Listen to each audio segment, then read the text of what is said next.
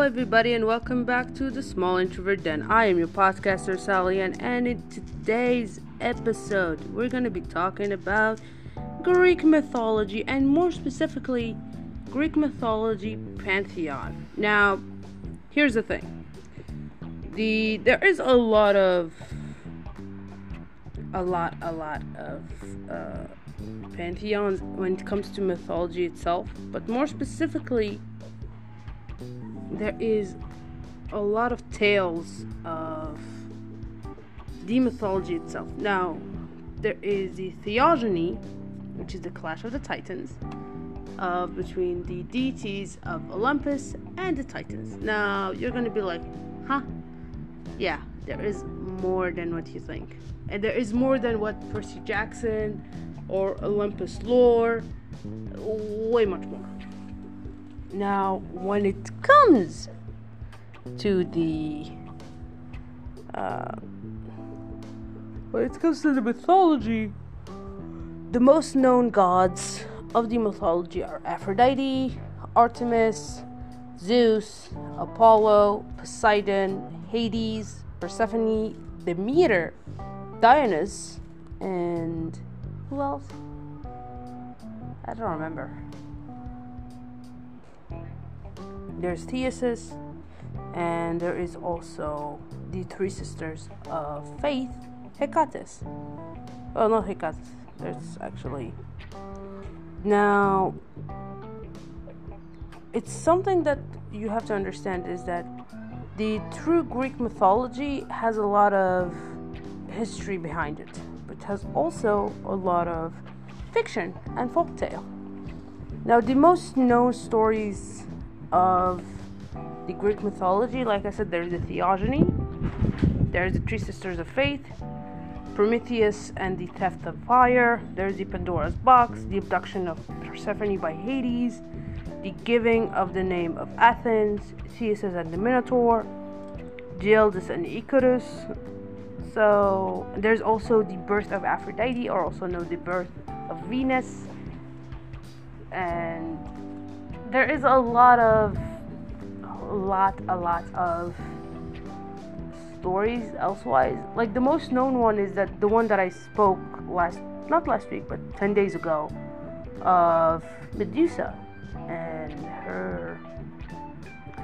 her raping and her death, before by Zeus and Apollo, then by Prometheus killing her as a gift to Zeus, and then using her head as a weapon to Zeus, or against Zeus, as he knew about it.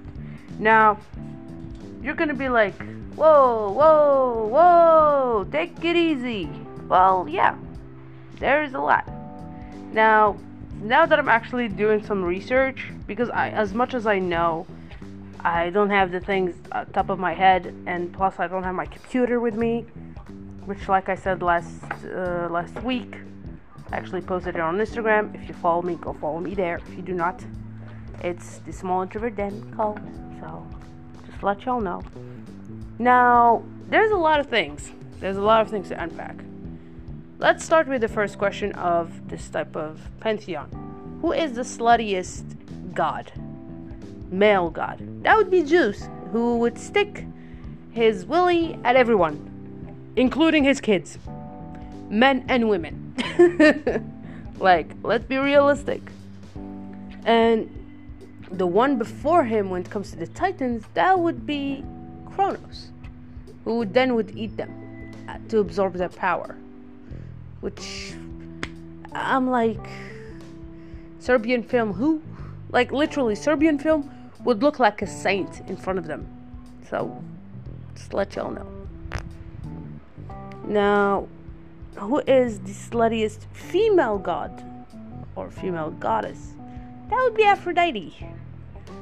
Then afterward, that would be Hera. Then that would be Dian, who is a minor goddess. So, yeah. Now, who is the least problematic god as a male? That would be Ares. Then it would be Hades. I mean, the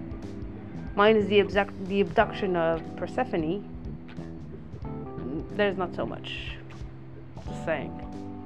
Now, who is the prickiest and the most asshole god in the Greek pantheon? Well, again, we have three contenders here. We have Zeus, Kronos, and Prometheus, because he was a dickhead who had a very, very strained relationship with his father, which is Zeus, by the way. Now, the kindest person of the gods, that would be Hestia, the goddess of the heart. So, just to let y'all know, now that we know a few things about it, let's go with what is the craziest Greek myth. Now, here there is about 3 of them that I know. The first one is how gods created the wind, the sun, and the earth. I think it was Kronos and Gaia. Yes. Then there is the second one, which is of Medusa, which I spoke about it in detail 10 days ago. And there is also the Leda gets down and dirty with a swan. Now, this is the most strangest one that I've ever read. And here's the thing, I'll read it to you, and y'all tell me how weird it is. So, let's begin. A goddess being birthed from clamshells, women being kidnapped by Hades, and plenty of stories cheating of god husbands. We're looking at you here, Zeus. I know I am. Now, there's this one that is very wacky and weird. Now, let's start with this. Where is it? Leda gets down and dirty with a swan. Throughout all mythology, Zeus sleeps with basically everyone. Gods, demigods, mortals, and even animals, and even sometimes with mortals as well disguised as animals. Oh, well, okay, hold on, okay. I'm looking at you, Zeus, again. If you hear me, clap some thunder. Clap of thunder. Now, in this story, Zeus sees Leda and admires her from afar. In order to get with her, he transforms into a swan and then seduces her. How does a swan seduce a woman? Now, I'm not so sure and I don't want to know, okay? Now, the two mated, and from this union came 2 sets of twins. One of these children, born from an egg, was named Helen, as in Helen of Troy. Allegedly the most beautiful woman of all. The mythology makes no note, however, if her mother ever told her that she was half Zeus' swan. I don't want to know how, I don't want to know why. Now, there is one that is very, very weird, but also very, very a very strong story. Now, Aristokion is so hungry that he ate himself to death. On the theme of never piss off the gods, let's have a look at Iskion. Or Erskion, I think. Erskion, for fuck's sakes. I'm not gonna read it, I'm too dizzy, so no. This man was incredibly greedy and incredibly rich, and really did not pay the gods much mind. One day he cut down a sacred grove of trees in order to build another feast hall. As the rich are wont do, Demeter was slightly annoyed by this and decided to punish him. She gave him an appetite so strong that he ate everything. He ate all the food he had and all the food he could buy, until he completely exhausted his wealth. He even tried to sell his own daughter for food. This reduced him to such poverty that he lost all standing, his home, and everything. When he had nothing else left, he turned himself and died from eating his own flesh from his own body. Actually, this reminded me of a story of the Cannibal Cafe. Someone eating his wiener in Japan, I think it back in 76.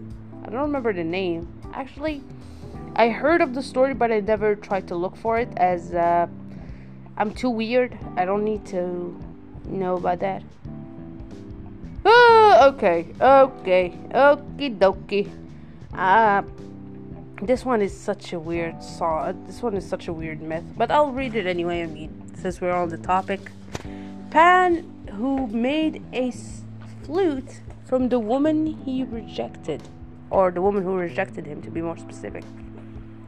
Now, Pan is in general a pretty nasty man, and some might say that he was birthed from Penelope, Odysseus' wife, while others say it was a nymph or even Aphrodite himself or herself. He was known for tending and sometimes having relationships with his sheep, and for wanting to get with basically every female he laid his eyes on. One such a nymph, Syrinx, wasn't really open to these advances and fled from Pan. Now the creepy half-goat, half-man followed her, chasing her through the woods, eventually became so fed up with this that she got into a river god, transformed her into something Pan could not lust after, a bunch of reeds. But Pan was so determined to have her that he decided to take a piece of her with him everywhere. He used the reeds to craft a flute, which is known today as the Pan flute. It just goes how the stalker-like behavior stretches back to thousands of years. Oh God, let's just hope that my cousin doesn't have this. And yes, one of my cousins is having this type of situation of being stalked to death.